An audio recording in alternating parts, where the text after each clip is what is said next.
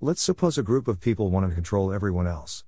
The challenge is formulating a plan so that you can herd all the sheep into the slaughterhouse without them realizing and resisting. The perfect strategy is to present people with an invisible enemy. First, we had the bogeyman of global warming, then the war on terrorism, with invisible terrorists. And now we have the scariest foe of all, a hidden virus that can strike anytime and anywhere. The virus is a perfect threat because it's invisible and omnipresent. Is it real? Yes, it is real, like the flu is real. So invisible enemies are always the preferred bogeyman, mainly if they scare people.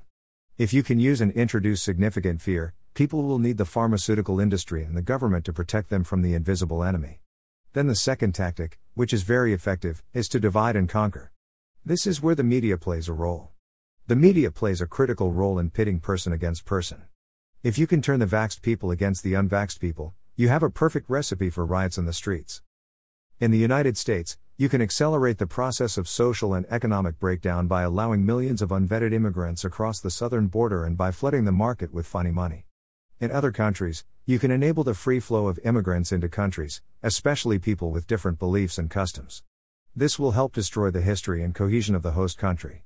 Once enough people are deceived and fearful, you can control them any way you wish. You can stop people from gathering. You can prevent people from organizing. You can stop people from getting together and talking about what's going on. And if you digitize it with contract tracing, then your control is complete. Who's talking to whom? If you can get them to do all their work online, you can listen to everything they say. You can achieve a great amount of surveillance this way. All this with the excuse of protecting society from an invisible enemy.